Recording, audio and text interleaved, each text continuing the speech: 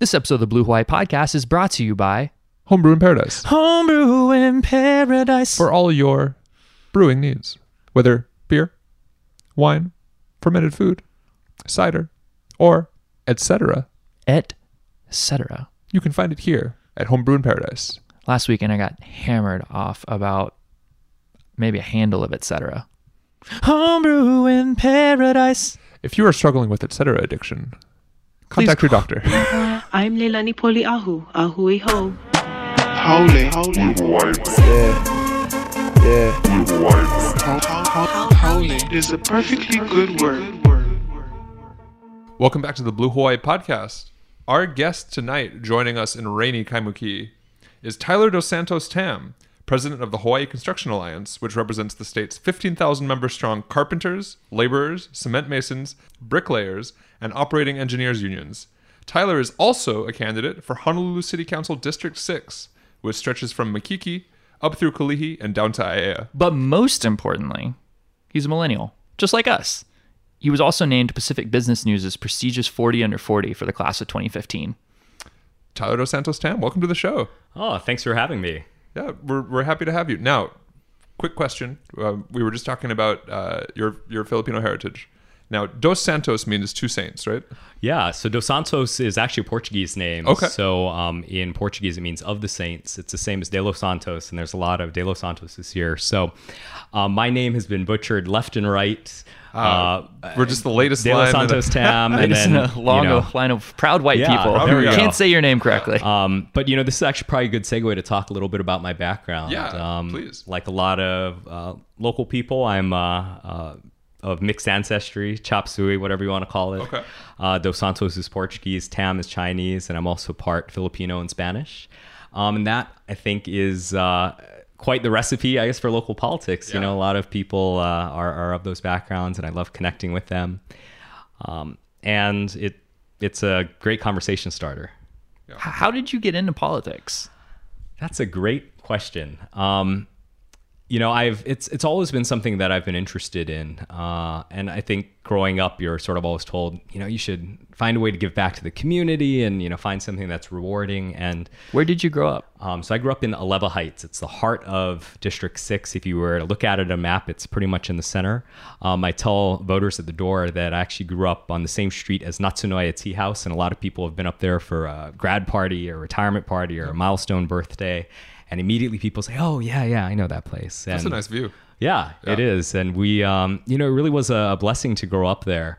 I'm the oldest of three brothers. Both my brothers live on the mainland. And I feel like that's a very millennial Hawaii thing to have not only relatives on the mainland, but relatives who can't come back to Hawaii. Now, both your brothers would come back if they could? I think my youngest brother would in a heartbeat. He loves to surf and paddle and all of that. But the pay is so much better up there. My middle brother is, he lives in Tacoma. He's 3 years younger than me, but bought a 4-bedroom house. And we asked him why do you buy a 4-bedroom house? It's just you. He's single and, just all that. Because I can. I like to party. Well, the real answer was they don't build houses smaller than 4 bedrooms in the town that he lives in. I was like, that's so crazy. That's not a very Hawaii problem. Right. No. And here we are here in Hawaii Yeah. and people, are crammed into, Into an unair conditioned basement, yeah, recording just a podcast like us right now. Yeah. Well, we're doing what we Hashtag can. millennial problems. So speaking of millennial, I mean, one of the reasons that we're so excited to have you on is the fact that you are a millennial running for office and sort of the first wave of millennials to do that in Hawaii. I mean, we don't have very many true millennial elected officials right now. And you've already mentioned some of the problems that your brothers had in wanting to come back and just how hard it is to exist here. What are you going to do to help make it better? Yeah, well, our tagline for our campaign is energy, vision, and aloha. And I think those are values which millennials have in abundance. A lot of energy to start things up, crazy ideas like a podcast or, starting your own business or what have you. And then vision, I think recognizing that we on this island and in the state have a number of problems which just really haven't been addressed in a comprehensive way. I'm really glad to see millennials stepping up, and I'm hoping that through my campaign and through the campaigns of many of the other young people running, that we really get young people's voices in there stepping up. I'm very proud that my campaign is led by young people. Not only myself, I'm 30. My campaign manager is 25. Our communications gal is 33. We're bringing on some college interns and many others who've stepped up. If you look at our sign wavings in the mornings or afternoons, it's a lot of young people sharing their energy with the poor drivers stuck in traffic all day long. If I was going to recommend another quality that millennials have in abundance, if you're taking energy, vision, Aloha, might I recommend crippling student debt? Too soon. Incredible fear of the future? Also too soon. Anxiety about the present? Yeah. So if millennials have so much energy, why do we get such a bad rep? I'm not sure. I think millennial in some ways is like almost a slur. I mean, Kids these days. In a lot of ways, right? Yeah. Kids these days and their avocado toast. Yeah, And the guy who won't move out of his parents' basement, they took him to court, and so that guy is going to be the avatar for how, well, it's really, millennials are all lazy and useless. It's not, that the people in charge have been wrecking the economy for the past 100 years. Right. What do we do? Yeah, there's a lot to be done on the economy front, but it's not just millennials who will benefit from a stronger economy here. I've met so many people, older people who should be retired but still work 2 jobs. In fact, this morning I was sign waving out in Moanalua Valley. A nurse's aide who was working the night shift came back home to like switch out her car so she could go to her next job at like 7 a.m. Jeez. And I was like, that's crazy.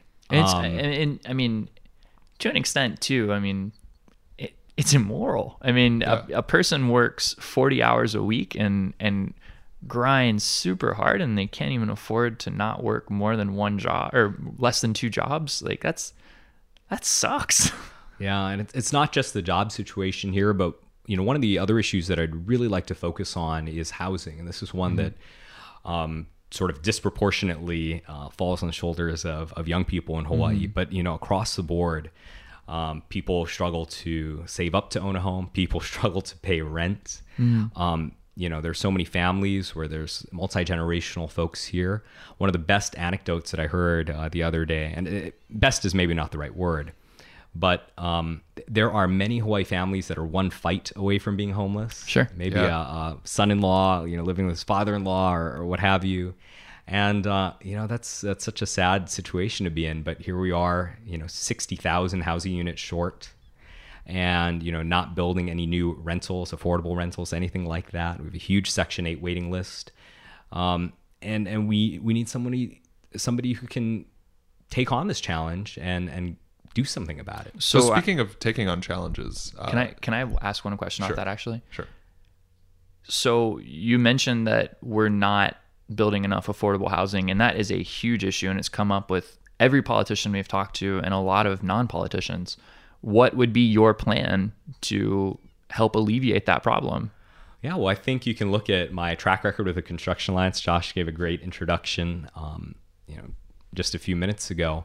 But in this role, we brought, the unions together. Our 15,000 members build housing across the state have for decades. And many of our members can't even afford to live here in Hawaii in the way that they'd like to. So what we did was we brought together all the stakeholders who have some part of building affordable housing: landowners, the development companies, labor, of course, our contractors, architects, engineers, and we sat in a room and said, what little sacrifices could we all make to help create more affordable housing? And through those conversations a few years ago, we were able to pass a bill at the legislature 2 sessions ago to expand the GET exemption on affordable rental construction. So your materials are GET free, your development costs, your payments to contractors, all of that GET free, that shaves off 4.5% from the cost of building. Which can be the difference between whether a deal pencils out and whether it doesn't. Exactly. Yeah. And, so we went to the city council, and through the leadership of many of my friends there, we're able to pass some property tax relief as well for affordable rentals that are income restricted to 80% AMI and 120, 140.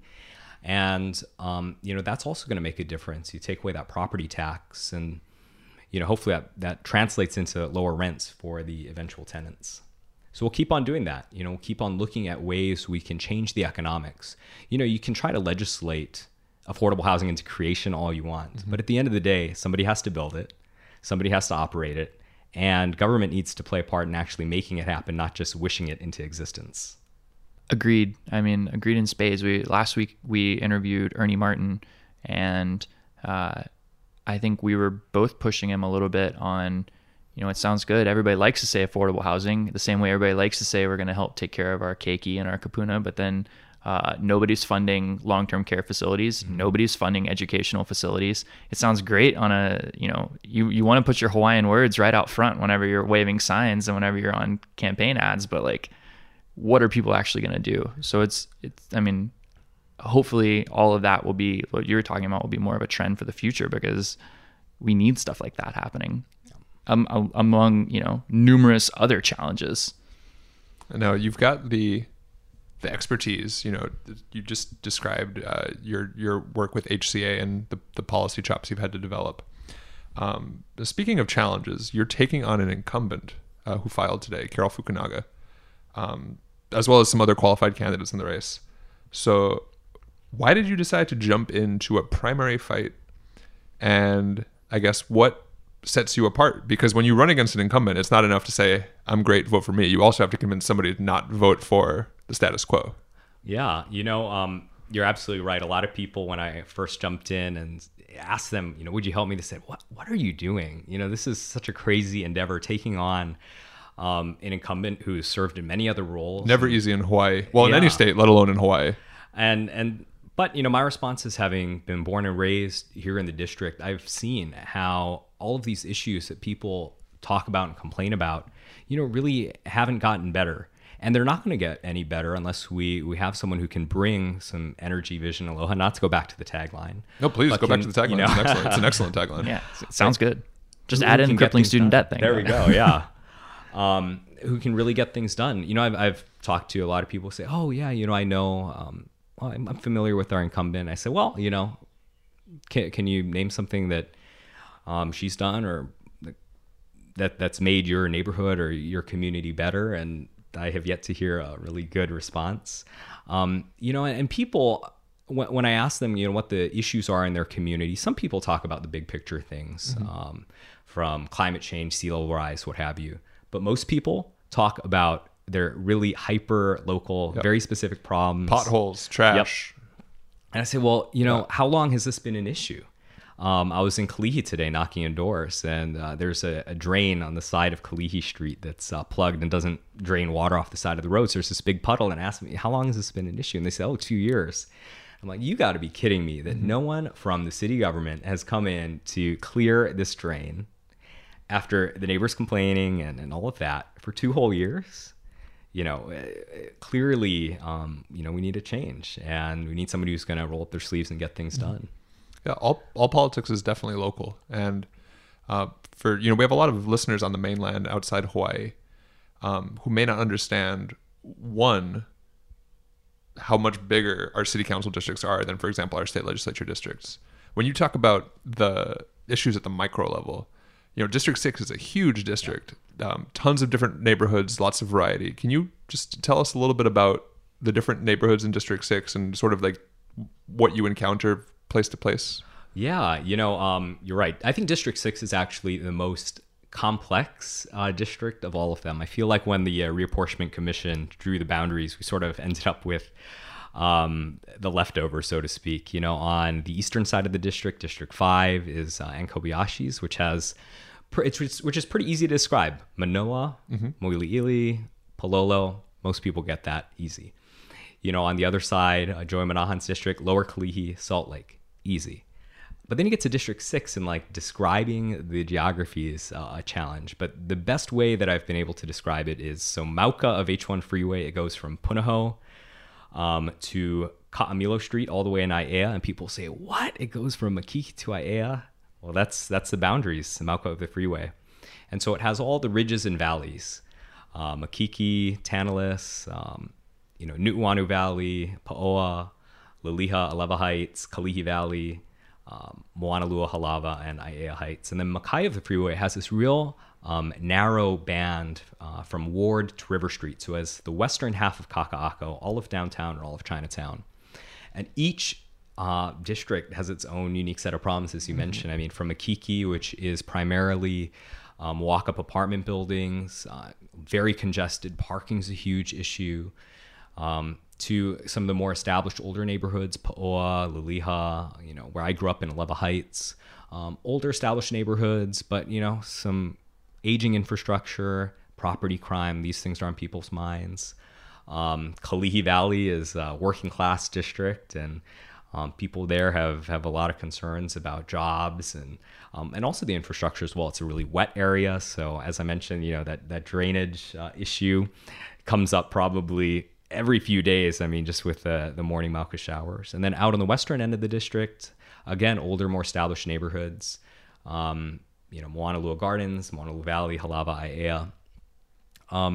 A lot of families, with older members aging in place, how we can, make sure that there's programs for our seniors. And as a millennial candidate, I think it's an added burden to try to talk to people about what we're going to do for our seniors. But for a lot of people, I say, myself, my mom, we help take care of my grandpa, who has some health issues. So every Sunday we help them, go get groceries and do all their errands. And, so I understand how difficult it is to be a caregiver and, empathize with all the folks out there who are going through the same thing. And a lot of millennials, I mean, here in Hawaii do this. We all live in, multi-generational families, and, we all play our part to help take care of our aging relatives. So you went to the Lord's School, Punahou. And the Lord's School? The Lord's School. Our Lord and Savior Barack Obama. Yeah. But you went to Punahou. Yep. You're our first ever Punahou guest. Oh, all right. Obviously, I'm not from Hawaii. If you've listened at all, then I'm from Alabama originally. Josh went to Iolani, and so he said he wanted to engage in a fist fight with you very briefly. An academic fist fight. An academic fist fight. No, I'm kidding. No, I used to train at the Pololo boxing gym, so I don't know if you really wanted to do that. He trained BJ Penn. No, maybe we do need to do this afterwards. But Josh does have maybe about 10 inches of reach on me. This is the exact same thing that befell me, and why my basketball career. You never want to peak too early. Yeah. 8th grade, I had the height, I had the wingspan, but then by the time everybody figured out they could just outrun me and shoot over me, that's when it was all downhill. So I'm much more of in all things armchair, armchair quarterback, armchair commentator, armchair mixed martial artist. Armchairs are comfortable though. That said, let's talk about rail. Oh, let's. What are your feelings? What are your thoughts? I'm a strong supporter of our rail transit project. I actually take the bus myself. Living in town, I just hate driving around in town and having to park my car and go up and down in garages and all of that. So I take the bus when I have meetings downtown. I was Biki user number 57, so I ride around on the bike too to go grocery shopping because it's so much more convenient. Couldn't crack top 50, huh? Yeah, I know. I just wasn't fast enough on the first day to sign up. Classic Punahou kid. I know. Gosh. But so I see that Honolulu's future with rail is so much better than Honolulu's future without it. And you're right about that. Yeah. And being a rail supporter, though, I think it's incumbent upon us as supporters to make sure that it's done right. And I feel like our current city council has repeatedly punted on a number of important questions when it comes to rail. Delicately put.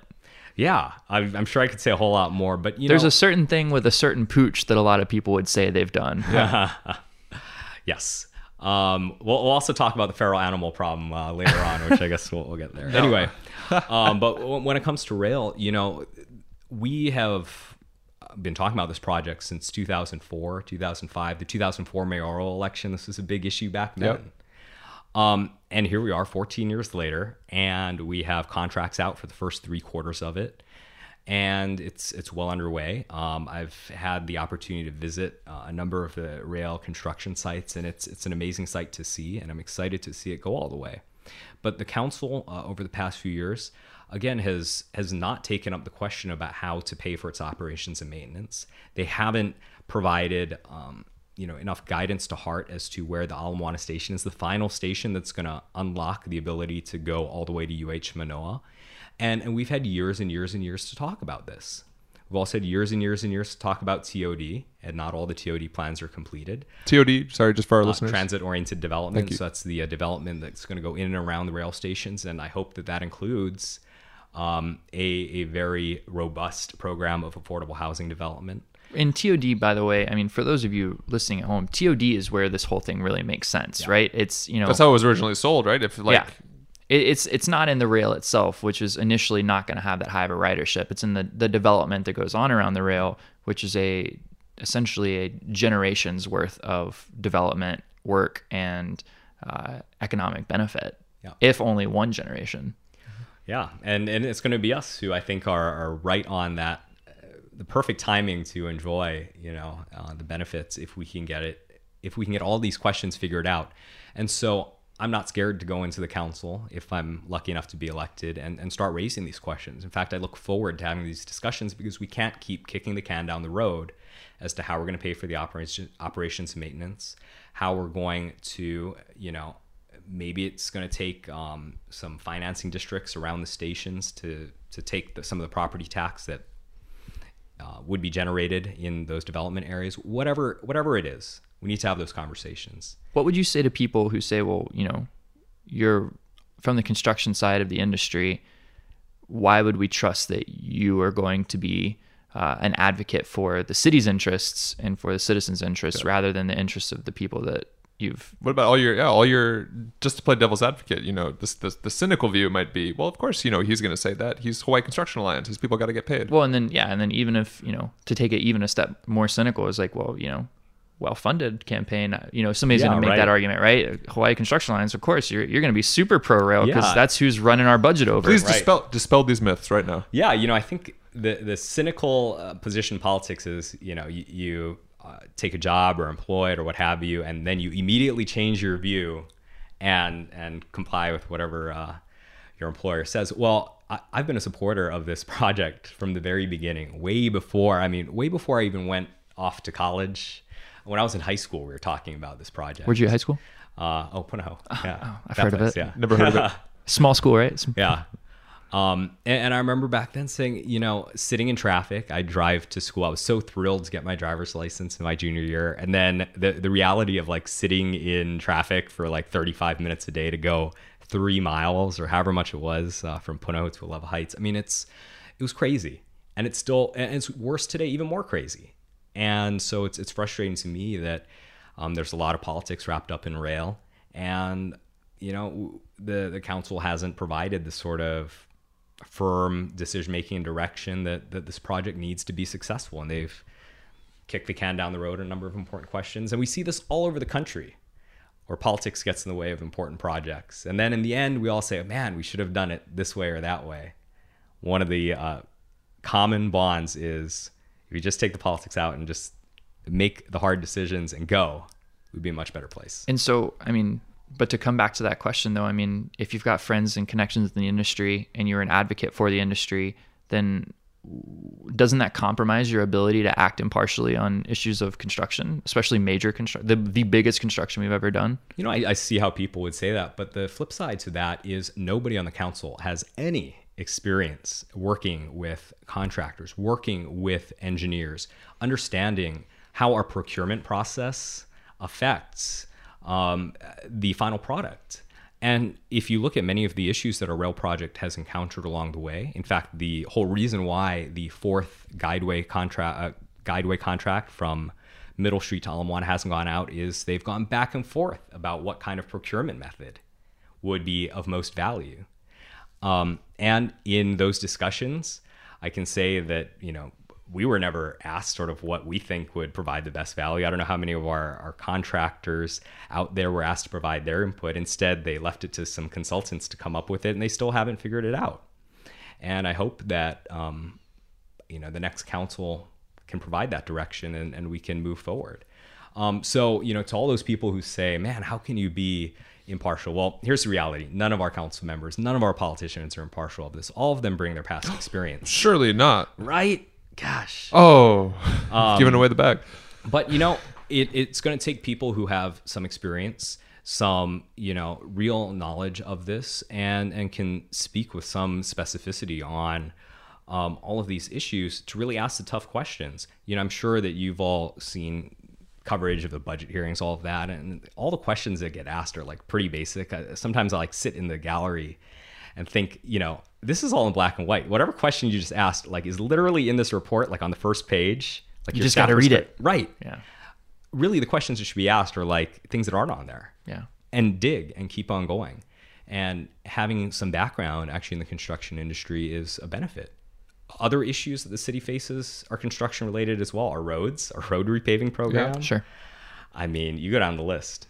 Infrastructural upgrades across the board. I mean, we have a major drainage issue that needs to be addressed. We have, we're lacking in a lot of infrastructural things that having somebody with the experience would help. Speaking of construction, what are your thoughts on monster homes? This is literally my favorite topic. Okay. I've spent You mean the History Channel show where they turn your garage into a... You mean the other kind? The other kind. You mean the other kind. The giant ones. That, in fact, as we sit here in Makiki, if we looked out the window, there's probably about 20 of them that we can point out. Not as fun one. Yeah. I saw one episode of, I think it was Monster Home, where this guy was lazy and they put a pneumatic tube from his living room into his kitchen so that somebody could put a beer in the tube and then have it pop out in front of him. That's actually a brilliant idea. Yeah. Will you promise that right now to the residents of District 6? I can't make that promise. No. But we can look into it. Okay. Yeah. All right. Yeah. So back to the other ones. But monster homes is something that has come up in the media in quite a bit over the past few months. I was on the Aloha neighborhood board for 6 years, from 2011 to 2017. And this issue actually came up all the way back. I want to say it was 2014, 2015 when the very first emblematic monster home came up on Hoftailing. And I remember sitting there with one of my fellow board members, Carol Ka'apu, and we asked, what is up with this apartment building looking thing in between two very old homes on Hoftailing? How is this permitted? And we never really got a good answer. Lo and behold, along the way, other sort of buildings popped up. From the construction industry side, we've been digging deep into the network of realtors and contractors and architects and engineers that are involved in building this. And it is astounding the sort of things that we find. Just this past week, we discovered that a contractor had been building all across this island, 17 active permits, but his license was forfeited back in December. And so he was continuing to build up until May. So who should have, in terms of oversight enforcement, who should be catching that sort of thing? So this is you bring up a really good point. It's both the responsibility of the state and city regulatory agencies and the feds to some extent with safety, with OSHA, to be looking into this. And the problem is these agencies don't talk to one another. And I think in many ways they're sort of reticent to talk to one another.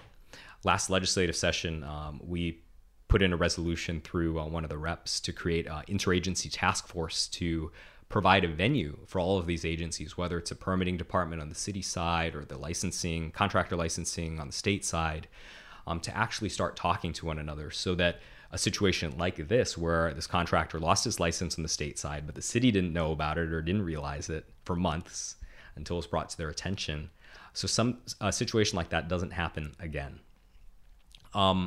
If elected to the city council, I will absolutely take these on, and I'm not afraid to take them on. There are lots of people in the construction industry who said, hey, you're giving all of us a bad name. And I said, no, all of you are licensed. It's the people who are unlicensed, people who are working unsafely, people who are building these giant homes without regard for the building code or zoning code.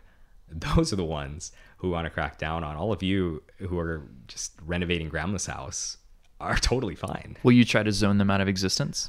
I think that part of it is the zoning part. I would love to have a holistic conversation about, how we stop this from affecting our older, single family home neighborhoods.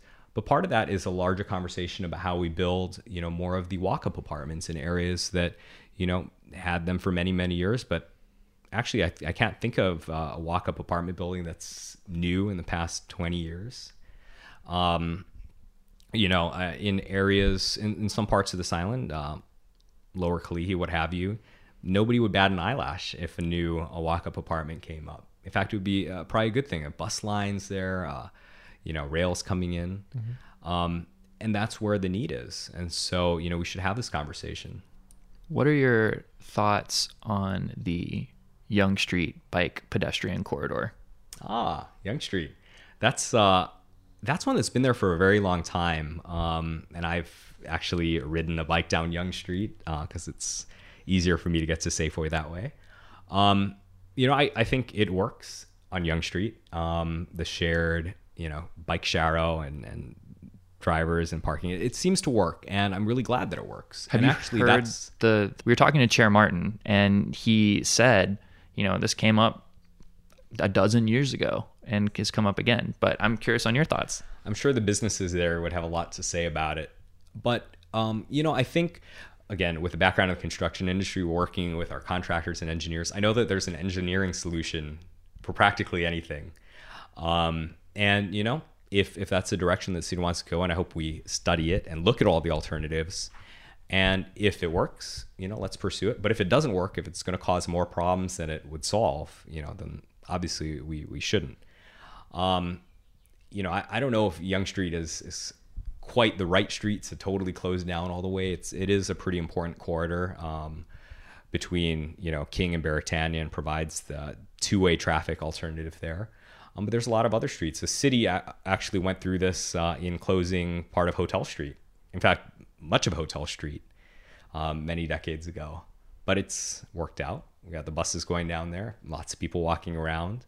A lot of homeless, but that's not the fault of the street being closed. Yeah, arguably the Yonge Street closure worked great because it's now become the restaurant core for the entire city, right? Maybe. I mean, it's the restaurant and bar core and where people want to be. Yeah.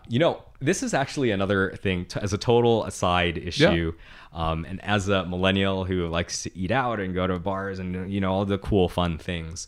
One thing that perplexes me is Honolulu does not have a lot of outdoor dining or a lot of rooftop dining. And you go to all these other cities, DC, even in cold places. Like I remember being in like a rooftop bar in Minneapolis. Mm-hmm. I'm like, how the heck do they have a rooftop bar in Minneapolis? But they do.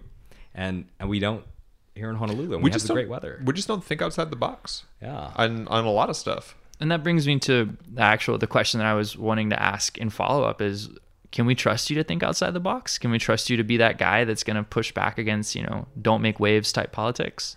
Absolutely. I mean, I've taken so much heat for different things from the Construction Alliance side, but, we pushed forward on it because it was the right thing to do. This is sort of a dry topic, but a few years ago, I put in a bill at the legislature through the labor chair to increase fines for people that violated wage and other standards. And our contractor said, what are you doing? What if we make a mistake and get caught up and whatever? We don't want to get fined. And I said, hey, this is the right thing to do, and we have to do it. The fines were like $100. They were like a slap on the wrist. And, granted, back in 1959, $100 was a whole lot of money.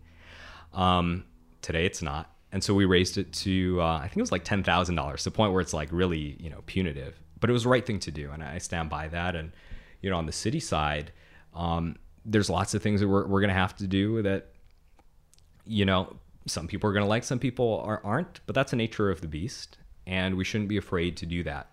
Now, of course, we shouldn't get there without extensive discussion and explaining the pros and cons, but simply to be afraid of doing the right thing, that's not what we need in a leader. In Thailand, you can get 20 years in prison for insulting the king. In Honolulu, you can get 20% off at Royal Thai Garden for mentioning the Blue Hawaii podcast. Royal Thai Garden, Eva Beach, 96706. The best Thai food, the best Laotian food, the best shrimp. Everything is good. Just go there, eat it. It's great. Mention Blue Hawaii podcast, get 20% off. 20%. Blue Hawaii. Our last question that we ask of everybody, every single guest. What's your favorite restaurant in this city to go to, and what do you get? And you can give us 2 because we've been giving people 2. We've loosened it up lately. It used to be just 1, but what we've been doing is it was all-time favorite, but now there are more. You can have more than one favorite depending on the time of day. And it could be like what we've been saying is like 1 like casual place, 1 like date night. Yep. Okay. Or 1 like you got friends coming in from out of town and you want to be like That's a good one too. This is why like friends coming from out of town, Moku in Punahou. Okay. Yeah, There's lots of fun stuff to do. Lots of, farm fresh ingredients, what have you. So that's an easy one. What do you get? It depends. Their pizza's really good. What else have I gotten there recently? That roasted veggie platter is like great to share. Sure. So that's Moku. One place that's like totally off the beaten path is Pho To Chau, which is a Vietnamese pho place on River Street. Ooh, never heard of it. Line. Oh wait, is it at the corner of River and? It's on River between King and Hotel, and it's from the outside. It's dingy and dark and whatever, but there's a line outside on like Sunday mornings, and there's a reason why. It's the best pho. It's pho. All right. on the island. Okay. And, Pho To Chau, really solid rec. So are they open for lunch? They are open from 7 a.m. to like 2 p.m. every day. And the ladies who work in there are like the hardest working people and have the best memory, by the way. If you go there once, they will remember your order That's for awesome. the rest of eternity. Which pho do you get? What do you get? I get the number 5 large. Okay. And I get a salted You've been there a time lemonade. or two, huh? Yeah, I get salted lemonade and walk in and the lady just sort of, says, She just knows. number 5 large. Okay, good. Yeah. Did you say number 5 salted lemonade? Salted lemonade. So it's basically like lihing, that like lemon lihing moi Like stuff. No. So the lemons, which are preserved and sort of like dried and shriveled up, they put that into soda water and they kind of mix it up and let it soak. So it's both sweet and salty and tangy, and it's amazing. That's It's a great solid hangover restaurant, cure. right? Not that I've ever had a hangover. You've never had a hangover. You're running for elected office. And what So- about date night? Where do you go date night? Ooh, that haha. If I had a date night, After the campaign. Yeah, there after we the go. campaign. You can we take go. me on a date, man. I'm a good date. Take us out to get some pho. Yeah. Oh man, I'm trying to think of like a good place. Herringbone in Waikiki. That's a good one. That is a good one. You're our first person who's recommended a Waikiki restaurant, I think. I think it's like a millennial thing. All of like my parents are like, "Why do you want to go to Waikiki?" It's We're so not as crowded scared to go into and- Waikiki anymore. Yeah. I You're still scared? scared is the wrong word. Going to Waikiki sucks. Why? Well, I mean, if you have to drive. Okay, so this I think goes back to like, so I move into town. I live in Kaka'ako. I take the bus into Waikiki. Yeah. I used to take Uber and it was like $12, and then I realized like the bus is $2.75, Yeah. and it takes And the runs exact till, like, same amount 3 of in the time. morning. Yeah. And there's not that many stops on the way between. No. You can and get Kaka'ako. anywhere. Yeah, Waikiki especially. Anywhere in Honolulu. You I can normally pretty much take my bike if I go to Waikiki. Yeah. That's I think because you don't have to you don't have to worry about parking. You don't worry about anything. Herringbone. What do you get at Herringbone? Ooh, depends. Okay. Sort of, I feel like fish. They have this like the calamari is pretty good. I remember. Another great sort of like drinks before date night, whatever. The bar at the Modern Honolulu, like the That's a good one. bar, Yeah. great sunset. It looks over Aloha Boat Harbor, so you got that sort of like very quintessentially Hawaii feeling. So yeah. Okay. I will say one other thing that I do on my social media, being a like young candidate, whatever. Every Friday, I profile a restaurant in the district. It's called Foodie Friday. Interesting. So you guys can check that you're out. ripping us off, is what you're saying. I guess so. When did yeah. you announce your candidacy? Back in February, and so every week since we then. got you by 4 weeks. Yeah. Oh, okay. You'll get a lawsuit I about was that. like, please send our royalty check to. Yeah. BlueHawaiiPod@gmail.com. Perfect. Yeah, those are 3 good shout outs. Yeah. Anything else you'd like to say to the people of District 6 or Hawaii at large? Well, 2018 is really an important election. Everyone says this is the most important election, thus far. And in sort of a selfish way, being a candidate in this election cycle, I'd posit that it really is. Our homelessness issue, our affordable housing issues, crime in our neighborhoods, the state of our infrastructure, all these issues just keep kicking the can down the road. And it seems like nobody is addressing them. And so I think it's time for some new leadership with energy, vision, and aloha to take on these problems. And I'm not afraid to do that. And so I'd ask for everyone in District 6 to consider my candidacy, Tyler Dos Santos-Tam, for Honolulu City Council. Tyler Dos Santos-Tam, ladies and gentlemen, candidate for District 6, City Council of Honolulu, Blue Hawaii Podcast. Blue Hawaii. Blue Hawaii.